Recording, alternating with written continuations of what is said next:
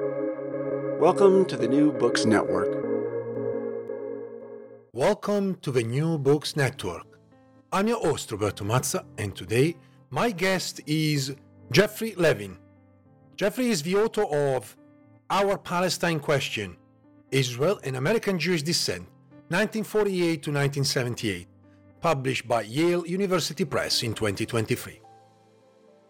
This is a new history of the American-Jewish relationship with Israel, focusing on its most urgent and sensitive issue, the question of Palestinian rights.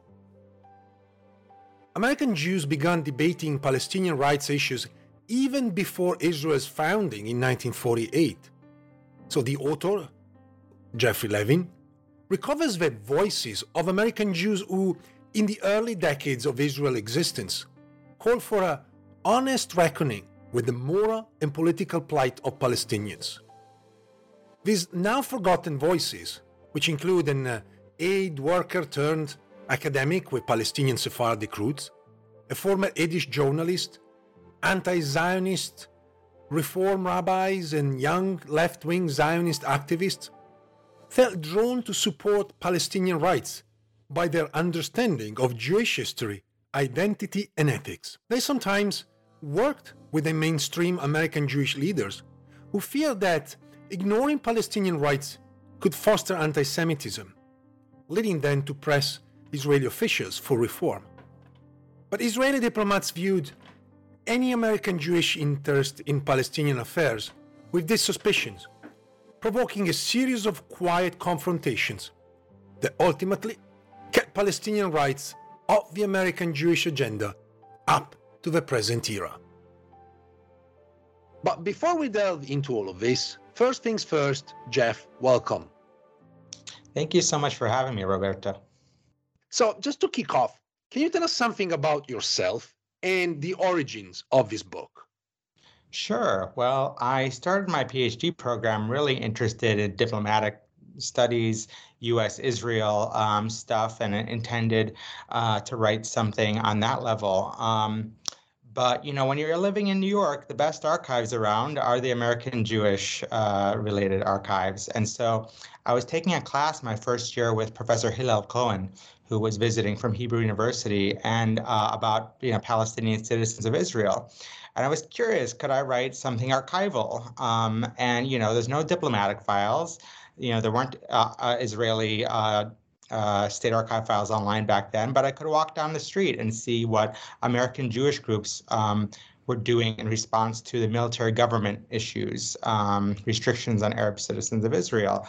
And very easily, as a first-year PhD student, I found really fascinating stuff about how the leaders of the American Jewish Committee were going and confronting Ben-Gurion and studying the issue.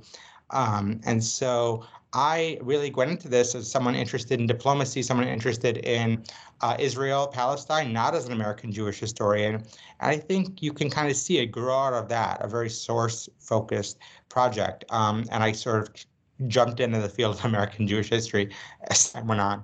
And we must say that the field of American Jewish history is complex, to say the least. As a person that didn't know much, when I first moved to America, I made the point to try to read American Jewish history. And you mentioned a number of those works in your book. And I guess I had one very limited, a sort of a tunnel vision. Later on, I was able to make more reading. But I had the sense that there was one narrative and that was the dominant one. Now, had this book been published in a different historical context, it would have been certainly controversial and debated in many ways. However, the very fact that it has been published in a post-October 7 world, your book has become central in the understanding, at least in my view, of the history of American Jews and their complex relations with the State of Israel and Zionism. Can you talk about the general outlook of the book, its goals, and also, give us a sense of the previous literature on this topic? Yeah, thank you. Well, I'd say the book sort of does three big things. One is it shows that, American Jewish debates and engagement and conflicted views go back not to the 70s or not just the past 10 years, but back to 1948 about Palestinians, about Israel. There's this idea that this is something new, that this generation or the 1960s generation suddenly broke with American Jewish past, and in terms of being troubled by some of these issues, Israeli policies. And I show no, there's American Jews who are deeply involved with Palestinian rights issues from 1948, even beforehand. So doing that is a basic service to, the field, considering there's been like little to no literature on that, and a lot of the people I write about.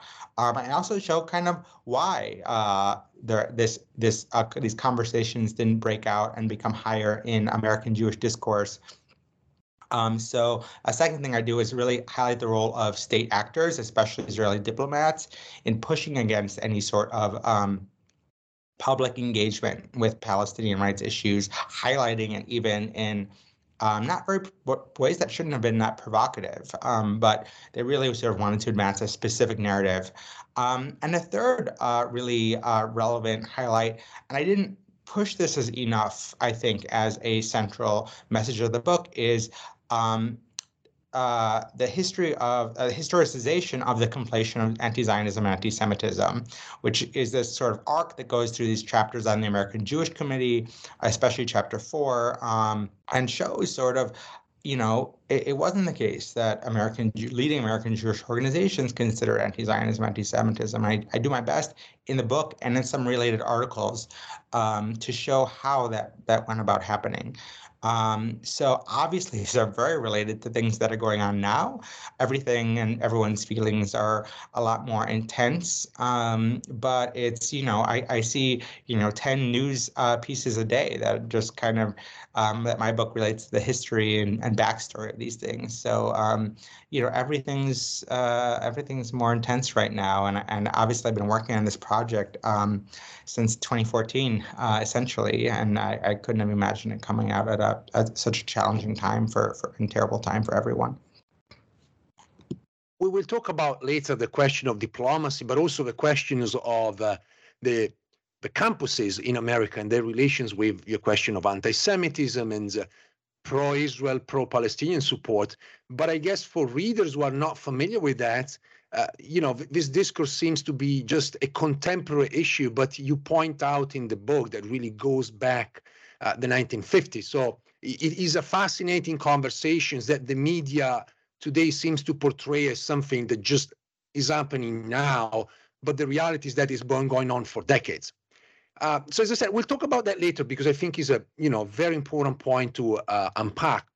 Now, I want to go back to the structure of the book. And so while discussing the sources used, could you also start introducing the main characters in some of your organizations that you are discussing in your book?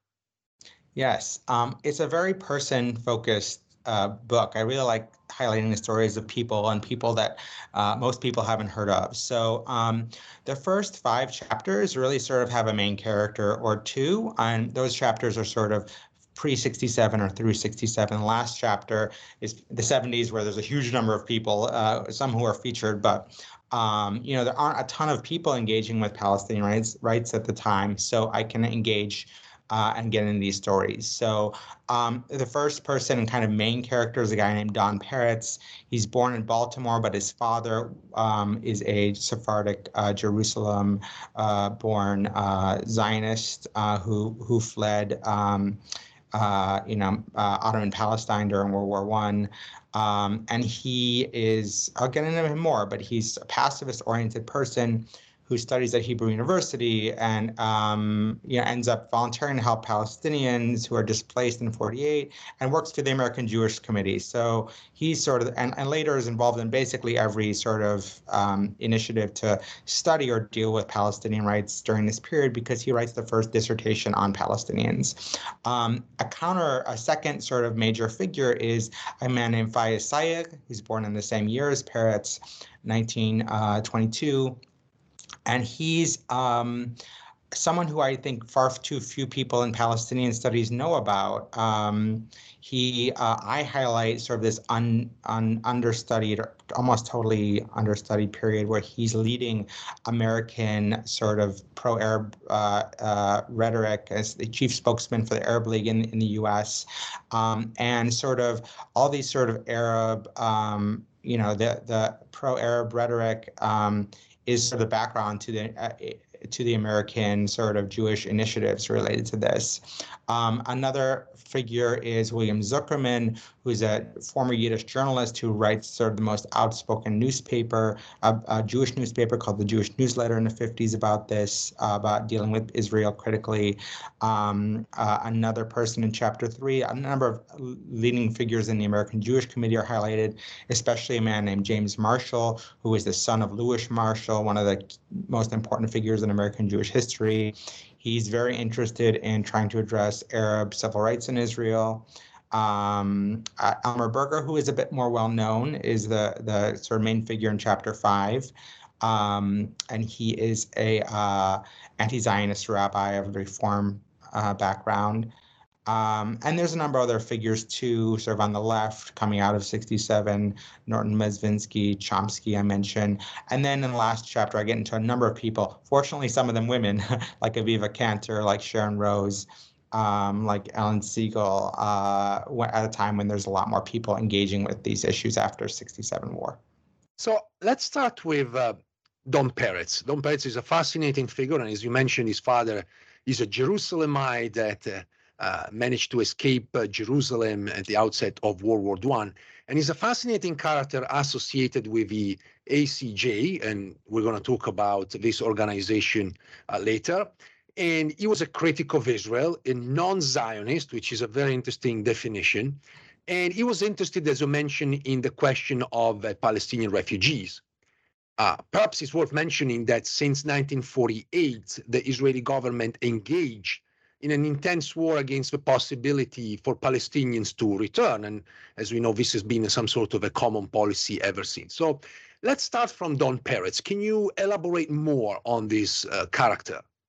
Yeah, so his mother's Ashkenazi American Jew. His father came to this country only a few years before he's born, friendly with Henrietta Zold, his father. Anyway, he gets very inspired by pacifism. He serves as a non-combatant in Okinawa in World War II, and he's inspired by Judah Magnus and Martin Buber. So he actually uses the GI Bill to study at Hebrew University from 1946 to 1948. Because of Magnus. And when he's there, he gets super inspired by Zionism initially in 46, 47. But then when war breaks out, he's extremely conflicted. He doesn't like what's happening. He doesn't like the rhetoric. He's, very binationalist oriented. A dramatic, almost Forrest Gump-like story in terms of meeting Begin and all these other figures. But anyway, he leaves, and then he comes back in 49 to volunteer with the Quaker organization, the American Friends Service Committee, which is active in helping refugees, mostly in Gaza, but also internally displaced Palestinians who become citizens of Israel later in the Galilee in northern Israel. So he spends most of 1949 as probably the only American Jew who's volunteered to spend it's like 7-8 months of his life helping displaced Palestinian Arabs.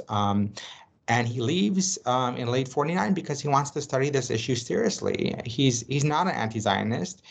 By this point, he's pretty unhappy with how Zionism has turned out.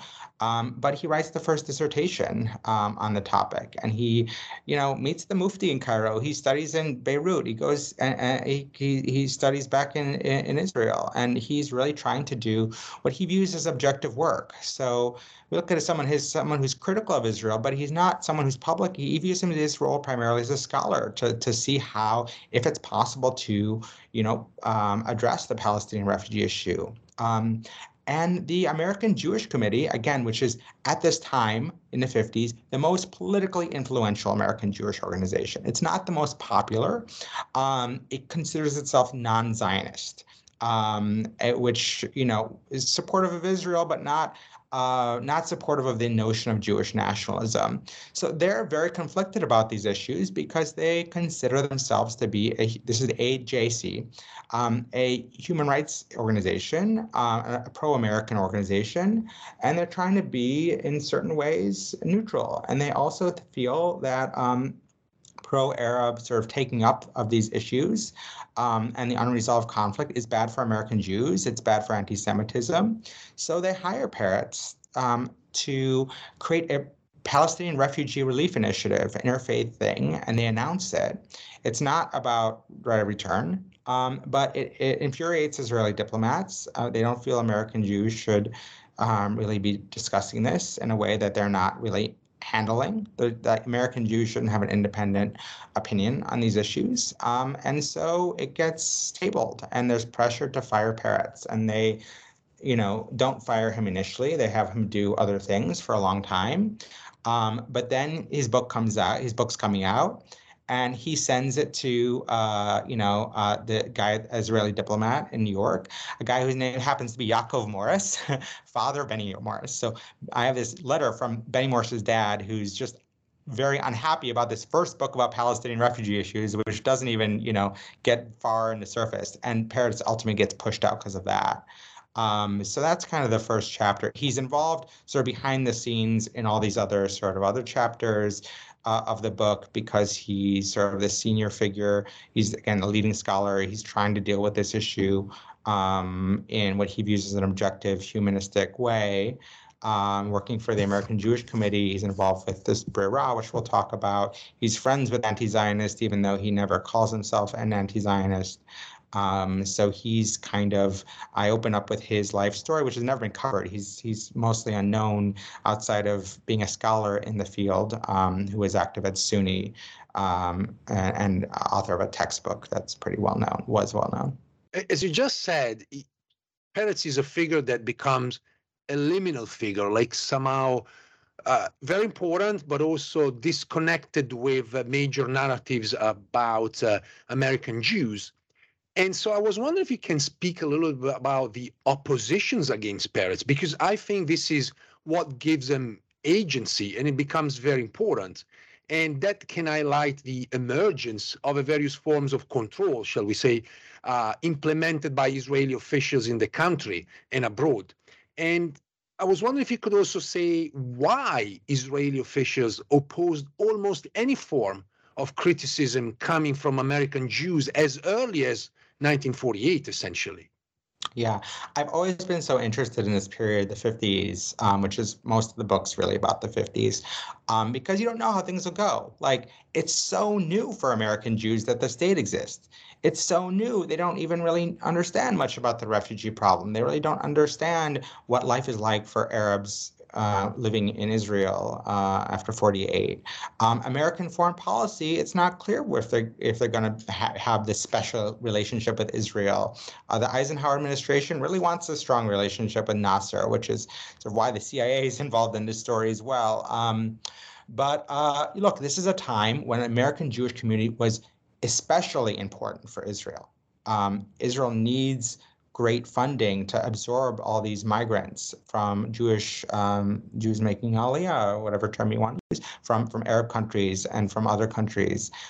Israel doesn't know how Washington's going to go. It's not receiving the support it would.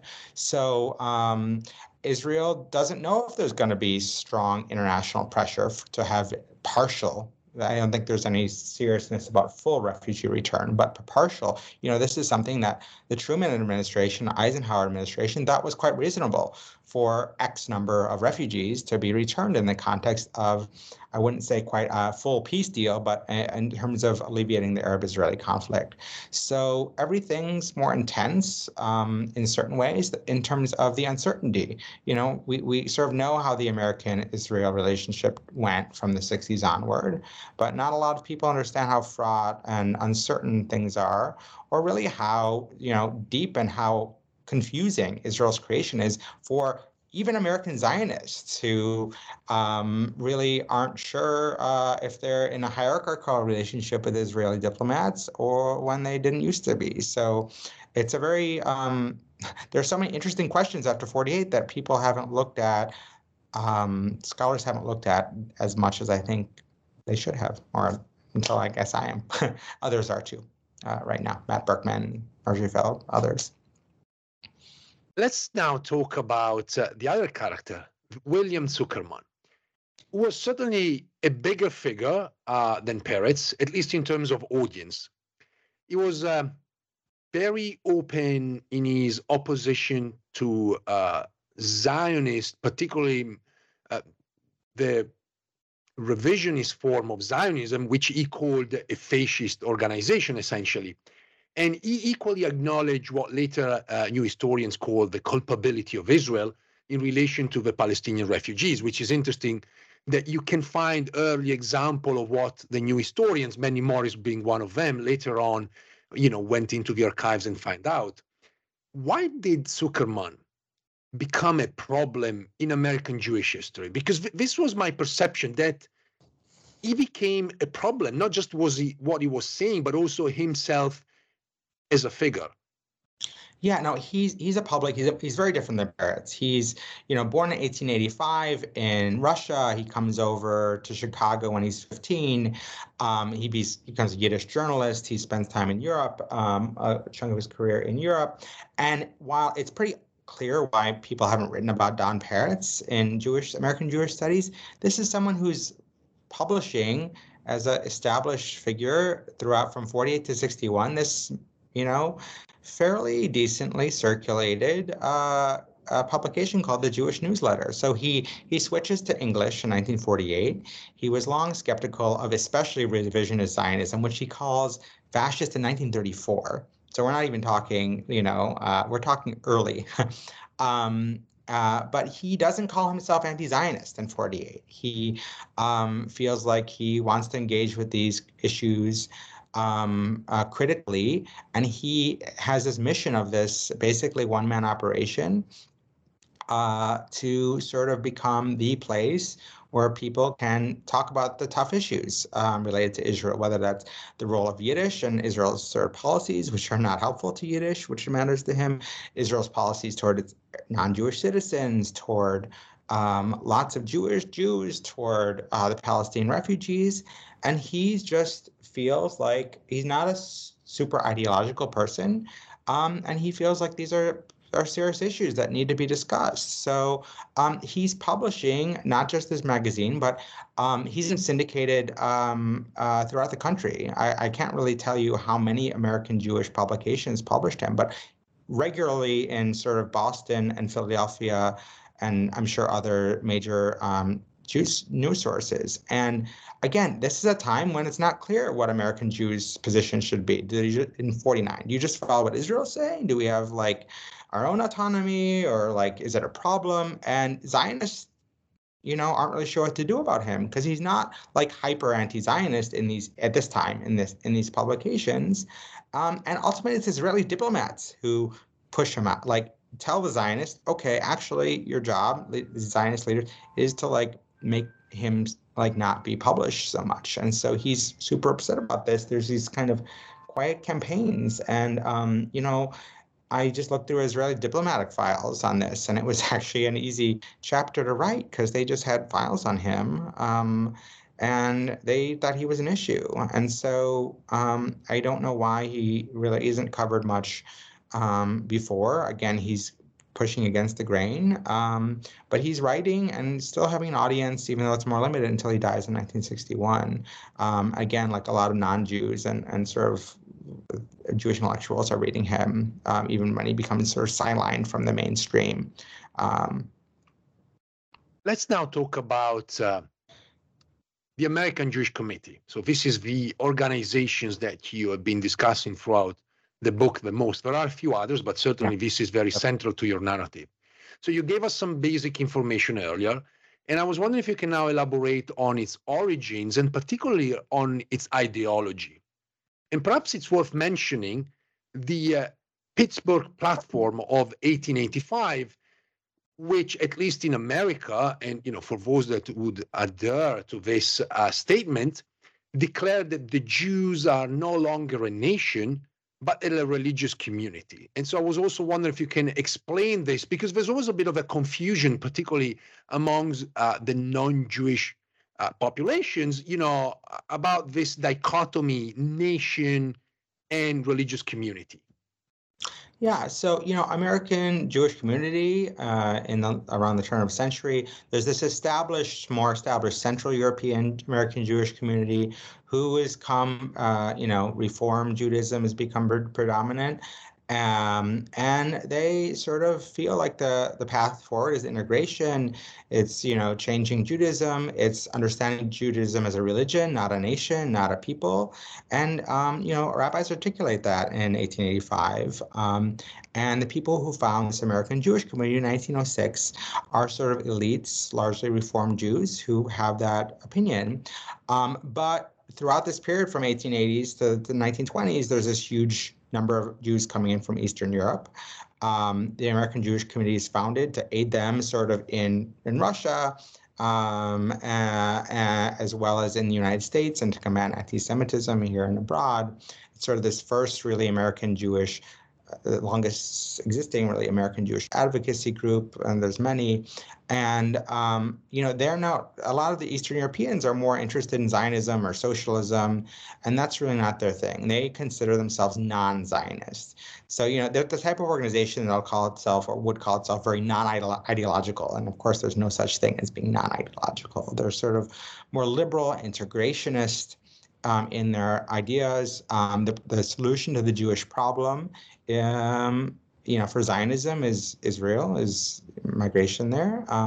For them, it's and Jewish nationalism. For them, it's America. It's becoming a full citizen who's in home country like America, who's not different than the neighbors, except they go to temple on Saturday instead of church, or maybe even on Sunday, or instead of church on Sunday. So they're sort of embraced sort of classic versions of American liberalism, and Zionism doesn't quite fit. But they are an international Jewish rights organization, and so they find a way to be non-Zionist, but support institutions like the Hebrew University, which they consider apolitical, and so they find these, quote, apolitical ways to help the Yishuv and Jewish institutions. But Zionism at the time is much more ideological than we think about it now, and they're not sort of signed on to this deep ideological package of Jewish nationhood. They think it's a threat to American Jewish loyalty to the United States. And I think they both believe in that idea, and I think they also are concerned about anti-Semitism. So some of its leaders are anti-Zionist into the 40s. But when push comes to shove and Israel's moving forward, they back it. And they're kind of outliers in some ways, in that they're just so into this non-Zionist message. But a lot of Jewish organizations didn't call themselves Zionists during this time period, because Zionism meant something much more robust than it does now. Now it's just like Zionism and pro-Israelism in American discourse are considered more or less the same. Back then, they felt there was non-Zionist, like not signing on to what Ben Gurion would say is because they're not making Aliyah, So they're grappling with these tough questions about what Israel's creation means for American Jews. What's the proper way of dealing with it? What's the relationship between anti-Zionism and anti-Semitism?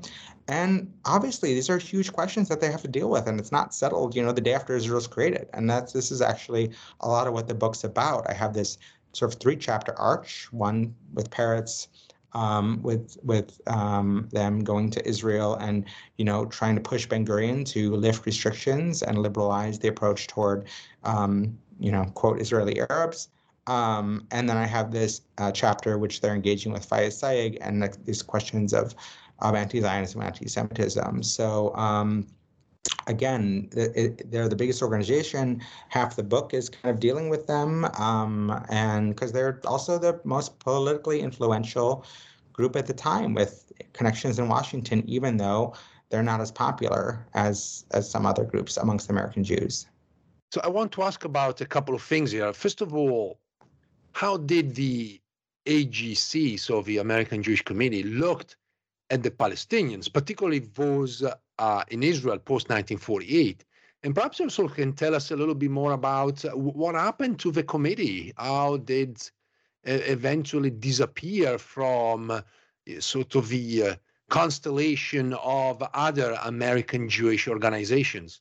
Yeah, so, they go in 49 to Israel as leaders, and I think a lot of things are unresolved, and they're not that tuned in. And so, I think for the American Jews in general, a lot of times, the idea is that things will be temporary. So there are restrictions on Arabs who remain in Israel after 48, but it's viewed as temporary, and it doesn't really come up as that big of a thing in the early 50s. But then Arab groups and other Christian, including a CIA-backed pro-Arab groups, are talking about Israel's restrictions against Arabs. Kafr Qasim, a massacre of Israeli Arabs, happens in 56, and so it's something they can't ignore. And so when it's something they can't ignore, they have to deal with it because, okay, they talk about liberal integration, they're talking about equal rights for all citizens in America, of Jews in other countries like Morocco and Russia, Soviet Union. And so, okay, what do they have to say about this? And so it's not something that they're eager to approach, but once it's on the sort of national discourse, they have to have a position on it. And they don't believe in just taking on a position that just like, okay, let's call up the Israeli diplomat. What should we say about this? Not everyone there. And so they try and figure out what we're doing. What are we saying? We need to talk to Ben-Gurion, change the policies. And so they deal with this. And what I think, and they don't really have a lot of success, and they do fold to certain pushback and lack of responsiveness. But what I really think happens is that America becomes much more of a pro-Israel place in the late 50s and the 60s. And so they're not as concerned about anti-Semitism from American Christians and the right. And they're also sensitive to the fact that with movies like Exodus coming out, with Israel becoming more of a part of American Judaism, that more and more American Jews, don't like critics, even if they don't label as anti-Semitic. They don't like criticism of Israel. They expect Jewish organizations to deal with it. And so they're kind of dealing, things kind of fade because of stuff from below. And even more after 67, when there's sort of this huge celebration of Israel. But there's a gradual story too. I think until now, so much has been saying, okay, 48 happens, American Jewish groups change. Oh, 67 happens, everything changes then. And, influenced by a lot of people who've been studying this period in American Jewish history and Palestinian history, I show this is a very complicated time and that things are being processed. So they end up becoming pretty much indistinguishable on these questions from other groups really after 67. They stop calling themselves non-Zionist. It's never like they announce it. But basically on their material, letterhead, publications, they often say non-Zionist and then just kind of disappears after the 67 war. So it's all very quiet and subtle story, and that's sort of why it hasn't been told so much, and why I have a book that deals with actually very quiet, small, nuanced issues. As they say, the devil is in the details, and I think those are very important when you deal with certain publications. Let's move ahead, and you mentioned a myth which is very common, and many Americans, like many others around the world, would have believed that Palestine was an empty land for a people without a land. But many organizations and individuals, including Fayez Sayegh, and we're going to talk about him, himself a Palestinian, fought back against these kinds of myths. And so could you start talking about Sayegh and why he was feared by so many Jewish organizations and Israeli officials to the point that they staged campaigns against him? Yeah, the pre-67 history of sort of pro-Palestine discourse in this country, in history, has been in America, this is kind of one of the few stabs at my work. There's a few other scholars of Arab American history and other, but there hasn't been much written on that, and that's because there's not a ton. There's some Arab American and there's Arab American historians who've done great work, but there's stuff happening in the 30s of Arab American groups, and then 48 happens, and there's some Arab state-sponsored stuff, and it all sort of falls apart when Israel's created.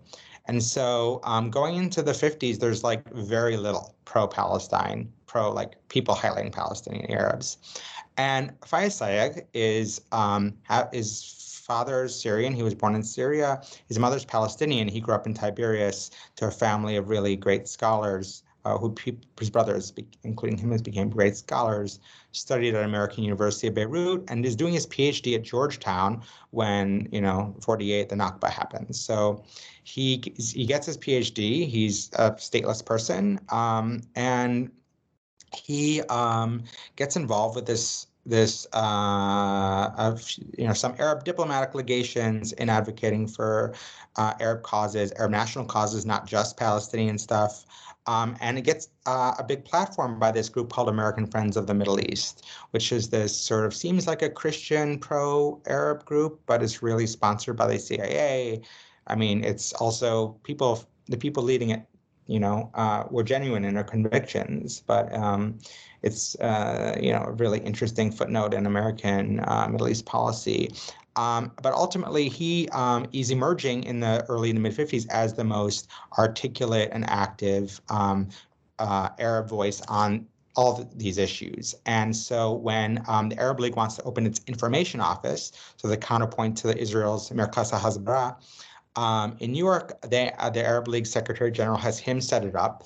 He's not given the job of director. He becomes the sort of deputy to someone who's not very good at his job, who goes on medical leave. And so for a year during the 56 war, he is the acting director of the Arab League's information project, and he is extremely articulate. He's tireless despite he has a serious heart issue, and is going on these insane tours of the U.S. and is meeting with journalists. And he is by far the person who is talking about Arab issues, including Palestinian issues. They call him the Arab Ibn. Some of his people who is sort of the Arab equivalent of Abba Ibn. He is accused of anti-Semitism by the ADL. And he says, look at my material. I don't have anything that's anti-Semitic. Jews are this, Zionists are that. And he says, but you know who doesn't distinguish between Jews and Zionists and Israelis is Ben Gurion. Look at this quote from him. And so, and this is on the radio, and he's saying national radio basically, and it alarms the AJC, and they go to Ben Gurion and trying to get him to change what he's saying again. This is constantly goes up, and they meet with him, and the leaders of the American Jewish Committee meet with him to try and hammer out these issues, and they don't think he's anti-Semitic, even though he's very anti-Zionist and pro-Arab. But again, over the course of the next few years, they have to deal with the grassroots, the fact that, even though he's not anti-Semitic, the stuff that he's saying critical of Israel is not good for Jews because Jews are pro-Israel. And so in chapter 4, you have this story of people who, a lot of these people I think are, we can say they're well-meaning. Sayegh, I mean, I don't know his personal views, but he's trying not to say anything anti-Semitic. He's trying not to be accused of anti-Semitism.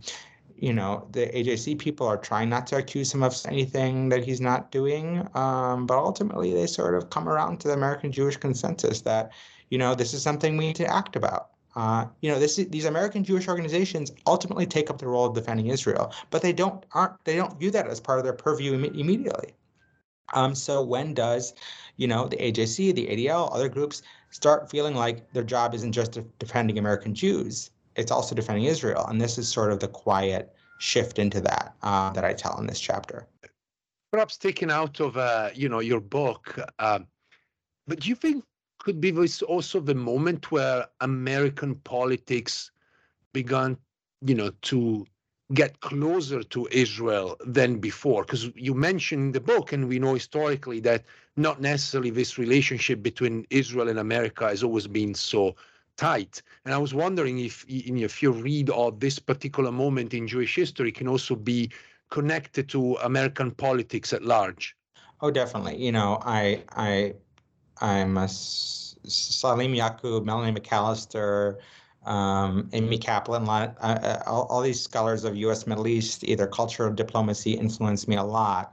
And they all go hand in hand. This is the moment, again, Eisenhower has high hopes for Nasser and then gives up on Nasser, and then there's flirtation, certain flirtations. And so that's influences American policy, and things go hand in hand with culture.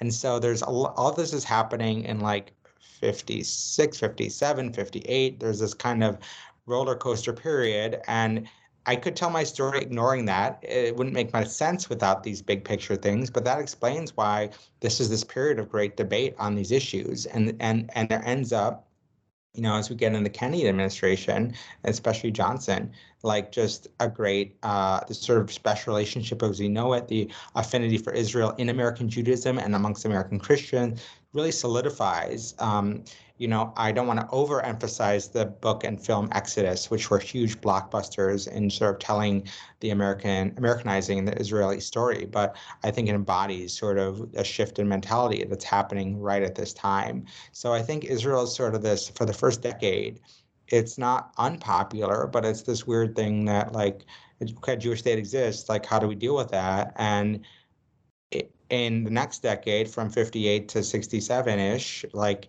it's becoming something that's more big in American Jewish culture and American culture and more positive. And then 67 happens and it sort of gets hyper done. But that whole story, that whole 48 to 67 trajectory often is neglected by many historians up until now. I mean, not everyone, Emily Katz, a lot, but in terms of until relatively recently. Now, you mentioned earlier chapter 4, and this is a very interesting chapter and discussion. This chapter is dedicated essentially to anti-Semitism, an issue that unfortunately doesn't seem to have evolved much since the events discussed in the book. For instance, accusations that university campuses harbor anti-Semites are similar whether made in the 1950s or today. Obviously, there's a lot of differences in the political discourse, but the accusation is very similar. Can you give us a sense of how anti-Zionism and anti-Semitism came to be blended together? Because once again, this is not just a contemporary discourse, but is one that goes back decades. And I would also like you to mention Eliyahu Epstein, perhaps an unknown figure for many, but a very important one in sort of setting the tone in this discourse, and his work, which I believe has misinformed the public for generations to come. Okay, so there are lots of big things. So first, I wish I included stuff more from my article I published in an Arab Studies journal, which deals with Arab student activism. It overlaps with the book, but there's also more there on this question. So it's 57, the first time like Arab student groups, which are anti-Zionist, are criticized publicly in New York Times by the ADL. And soon after, you have a congressman who's calling on Arab students to be expelled, investigated at the very least. And so this is 57, 58, again, this time period. And I can't find anything like that big of a deal before then. And I don't think anyone else has really been, one other person, one or two other scholars have been dealing with this, but it's not been really out that much. So it happens that they're not saying investigate them because they're anti-Semites. They're saying investigate them because they're a problem for American Cold War interests. So, and that's a really important distinction. So the ADL is actually criticizing these groups, not because they're anti-Semitic, sometimes because they feel like these groups will fuel anti-Semitism through anti-Semites will use the criticism of Israel to advance their, but they're not saying anti-Zionism and anti-Semitism. Anti-Zionism is bad for America in the Cold War, which again looks at the right-left issues football today, and they're saying sometimes that, okay, anti-Zionism is this, and it's going to be used against Jews because far right-wing anti-Semites are using, some of this Arab material, even though to make a case against Jews. And ADL and other groups make a lot of that, which isn't relevant. So it's very interesting, and I kind of trace things in this book and a couple other articles that I've written in the 30s. Basically, even though some American Jews from early on do think anti-Zionism, anti-Semitism, the establishment does not before World War II. And that seems pretty clear to me in the 30s. And there's a lot to unpack there. And you can look at my article on this. And then World War II happens. The whole Mufti collaboration a lot is made of that with the fascists and with Hitler.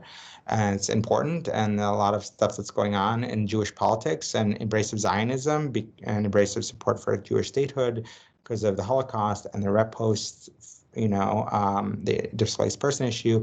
And so you have American Jewish groups who are responding very negatively to anti-Zionist activism, but aren't inherently calling anti-Semitism. They're saying, maybe some of these people are fueled by anti-Semitism, maybe some of these people are, but it's a distinction from what you see later. Like they're saying that there's a connection, but they're not linking it in the same, they're not making an explicit statement. And then after 67, you sort of see a transformation where this term, the new anti-Semitism, comes about that sort of looks at sort of left-wing pro-Palestine rhetoric as something that's inherently sort of really part of the anti-Semitism discourse. And, it's like, is it inherent? Is it usually? Now you're seeing the discussions about that. But basically, what I do is I don't make conclusions about what anti-Semitism is or what anti-Semitism isn't, but I historicize this in a way that I don't think many people have, and in the American setting, in my books and articles. You asked about Epstein. So he's not the only one. He's, the first ambassador. There's a lot of Israeli diplomats, a guy named Joseph Shetman, who writes a book on the Arab refugees that comes out before Peretz's. And the case that is made that you're referring to is that all the Arabs who became refugees, all the Palestinian refugees, fled their home and were told to leave by other Arabs. And we see that's not true. We see that, a good chunk of Palestinian refugees were forced from their homes. We don't see this evidence, obviously, of this mass push of people, Arabs calling them to leave. But it became orthodoxy really early on in American Jewish knowledge. And so Peretz, people who don't like Peretz are saying, how can he say that he doesn't have evidence of these things? Like, doesn't he know this is how it is? And Peretz is the expert. He was there, and he's getting doubted because this narrative is pushed through very, very quickly, including like very early on that, because Mizrahi Jews are coming in, that sort of makes the Palestinian refugee issue settled. So it's amazing how quickly these discourses and how much they resemble stuff that you'll see today came up at in 49, 50, 52. And the die is just kind of set for what is correct information about what happened. Now that you mentioned Mizrahi Jews, I thought about this question, but I was not entirely sure about it. Your book really highlights the fact that most of the American Jewish organizations were run and led by Ashkenazi Jews. And I was wondering if you ever come across any Mizrahi Jew in America with some public role, given that Peretz is actually Sephardi Jews. So there's a distinction there, and to be honest. Yeah, I mean, Peretz is a great example of someone who is, of Middle Eastern or half of Middle Eastern, or whatever you would call it, someone whose family spent 500, 400 years there. But there's not a lot. I mean, it's established. It's maybe some people have some Sephardic roots. A guy named Lazaron, who I opened up the chapter with, is Sephardic, but not Mizrahi. No, I mean, there's not a strong contingent of people with influence. There's a guy named El Yashar, who I'm interested in, who did some stuff. But again, I think he's of, Eretz Israel, maybe of Sephardic. But this is an Ashkenazi establishment, and it still is to a lot of ways in America. But a big part of that's sheer numbers, frankly. It's not, especially during this time period. My next, big shout out for my next project is going to be American Jewish engagement with Mizrahi, Middle Eastern Jewish issues from the 40s to 70s. So, any scholars should be in touch about that thing, because that's fascinating for me. And there's some sort of engagement with these questions, but not by people who are of the region themselves. Yeah, that's a fascinating topic. Obviously, looking forward to the book, given that Mizrahis are slowly regaining a position certainly in Israel, in Israeli society, given again the sheer number of now they represent in Israel. But that's a discussion for another day. And I want to move forward, talk about one of the few women that are mentioned in the book, and I found her fascinating. Dorothy Thompson. She's a famous journalist who radically changed her views on Israel after a trip around the country. And that reminded me of a contemporary journalist, Peter Beinart, who was an ardent Zionist, pro-Israel supporter of the New York Times, who underwent a similar process, has become, in the last few years, a very vocal critic of Israel. So can you just tell us a little bit more about Dorothy Thompson? Yeah, she's one of the most popular columnists in America, like top 3 or top 5. She is the second most respected woman in the country in a certain poll after Eleanor Roosevelt. But again, that almost underwrites her because she's such an important columnist. Early critic of Hitler in the 30s. She is a hero to the American Jewish community. She takes on Zionism. She is one of the most outspoken pro-Zionist voices in early to mid 40s. And then she goes over there, and she, in the course of a couple of years, there's a few articles by Corinne Walther and another scholar, Walker Robbins, on this shift. And she goes, 180, and she becomes, within a few years, one of the most outspoken pro-Palestinian voices, narrates the first movie documentary on refugees. You can see it on YouTube, Sands of Sorrow. And becomes involved in this sort of network of people who are talking about these issues, and becomes very, very unpopular amongst Jewish organizations, except for the anti-Zionist American Council for Judaism, which highlights her, and she says controversial stuff that they like, but that makes her, when she says it as a non-Jew, it's viewed as anti-Semitic because it's pretty edgy stuff about just the nature of what Jewish loyalty is and stuff. So I even view it as problematic, frankly. But it's an amazing trajectory from going to someone who's so loved in American Jewish politics to someone who's so hated. And she becomes head of this CA-funded American Friends of the Middle East. And, her and Sayegh, people don't really, know Sayegh's not a household name, but she's sort of this household name who is the face of it. And it ruins her, it embitters her, because she's subject to levels of attack by people that she'd been friends with, and it's rough. It's interesting, the women in the story before the 70s, when there were women more active, are often either Israeli, like these diplomats, the diplomat who's against Paris is Israel, or they're Zionist, or they're non-Jewish. So she's non-Jewish, and it's interesting that this cast of characters of anti-Zionist and non-Zionist that I mostly focus on, they're not as good as sort of working women in, allowing women to be part of the movements as the Zionists, because Hadassah is, of course, becoming this big thing. So if you want to talk about why Zionism succeeded, I think you need to look about where women were allowed to, really have a great role, and where they aren't. So it's fascinating, Thompson, both the absence of women in groups like the AJC.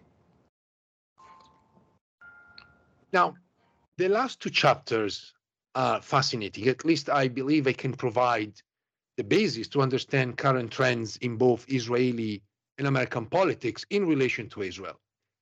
So I want to straight go to the question, why would anti-Zionists support Israel? So the American Council for Judaism, and sometimes it's called the ACJ, which is super confusing because it's not the AJC. It's anti-Zionist. It's kind of an offshoot of classical reform anti-Zionists that basically say Jews are not a nation. Jews are not a nation. Jews are a religion, and we're a religion, and we don't affiliate with this movement. And so they emerged in the 40s, early 40s, when the Holocaust is becoming news, and when more American Jews are supporting Jewish statehood. And that's why they're focused. They're afraid of anti-Semitism coming out of this. They think that, okay, when Israel does something bad, American Jews will pay the price, so we need to disaffiliate from this.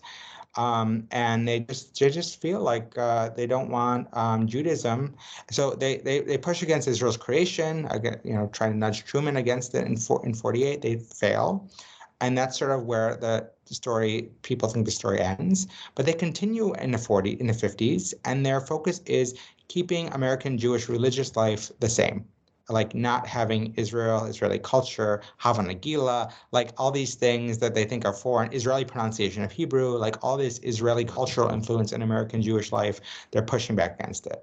And they're traditional people in this sense, and they're often these people are temperamentally conservative. And so, and they don't want the Zionist push for pro-Israel foreign policy to hurt American foreign policy. They don't want anyone to think that Jews are putting Israel first in terms of American foreign policy questions. And so some of them actually, Ben-Gurion and American Jewish Israeli diplomats understand that these aren't people who are focused on Israel. They're focused on American Jewish questions. And so they actually try to meet and co-opt some of them. And they meet with the chairman, and Ben-Gurion spends hours and hours with him. And so they end up winning some of them over. The executive figure, vice president, director, vice president, Berger ends up becoming friends with Sayegh and goes in the other direction, becomes very pro-Palestinian. But a lot of these anti-Zionists end up feeling like Israel's okay. And then once the Christians have embraced Israel, and once American foreign policy and Johnston have embraced Israel, why not? They don't really care about the Palestinians, some of these anti-Zionists. So they kind of drop that, and so there are people who don't believe in Jewish nationhood. There are people who don't want to speak Israeli Sephardic Hebrew, but who don't lose their reason for opposing Zionism. So Elmer Berger, the pro-Palestine figure in this group, is sort of pushed out with some of his followers. And so he, after 67, is on his own talking about this. And this is also when you have a new wave of people like Noam Chomsky and sort of left-wing Jewish critiques. You have groups like Merip, which includes Jews, like secular, sort of pro-Palestine oriented organizations.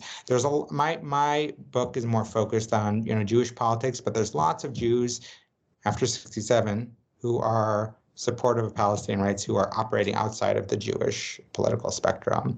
And Michael Fischbach's written about some of these people. So I end chapter with that, 5 with that, and then in 6 I go into sort of the Jewish politics of this. And you have people who are advocating for the two-state solution, what we now call the two-state solution, out of a place of sometimes Zionism. And so chapter 5 is anti-Zionist for Israel. Chapter 6 is Zionist for Palestine, because some of these people who are pushing for, Israel controls the territories, and so they think that the pro-Israel and pro-Jewish position is Palestinian statehood, which you'll be familiar with if you've paid attention to anything that's gone on in Jewish politics in recent decades. But that's something that emerges after 67. Peretz is kind of a senior figure who's involved in that, but it's really the younger kind of baby boomer generation who's leading it, Brera. And that's what I wanted to ask, because, then you have this title, which is fascinating, Zionists for Palestine, where you focus on this organization, Brera, which in Hebrew means choice. And I was wondering if you can just, speak a little bit more about who are the Zionists for Palestine, and also what is Brera, and what are the goals of this organization? Yeah, not everyone in Brera, just want to mention, not everyone in Brera is Zionist, not everyone would call themselves for Palestine, and same with the other chapter, not all the anti-Zionists are for Israel. But, there's the people who found this group in 73, 74 are people who are very Jewishly engaged, very Jewishly educated. A lot of them spend time in Israel or meet people in the West Bank and basically get enchanted by the Israeli left. Some of them are Jewish studies scholars who are in their 70s now. You'll see some names, Ayn Lustig, David Beal. And they come to the view that some on the Israeli left are beginning to articulate, that Israel needs to deal with this Palestinian issue, that it can't occupy these lands forever, that the answer is negotiations, that the answer is autonomy or really probably statehood. And so there's this idea that Brera, this first group, is this oh, it's this huge critique. It's these people distancing, people who don't understand Judaism or care about this, that they're getting influenced by the left, the new left, and these, Chomsky. And really, they're influenced by Israel. They're influenced by what they see over there. They're influenced by their understanding of Judaism. And so they become a vocal group of, not a huge membership. 1,500 is one number I've seen, but they're very active amongst people who are running Hillels, people who are sort of in their 20s and 30s, and this young Havurah movement, and people who are very engaged in Jewish life. And they do okay for a few years. And then their sort of heroes, Mati Peled, the kind of offshoot Israeli left, start actually negotiating with the PLO. And so a couple of their people are in this meeting, not just them, with two PLO moderates, a guy named Sabri Jirius. She just, who's still alive. I just sent him my book because I interviewed him, Issam Sertawi. And it gets leaked by Israeli diplomats that there was this meeting, and all the other people at the meeting, the organizations they work for, the ADL, the B'nai B'rith, AJC, they say these meetings, we disavow this meeting. The PLO is a problem. They should be isolated. And Berat responds, again, this wasn't its leaders exactly at the meeting, Max Tickton and Arthur Waskow, but they say, no, we can't disavow the idea of meeting with the PLO moderates. And so they become this even more of a lightning rod. And there's this campaign against them. It's still kind of shadowy.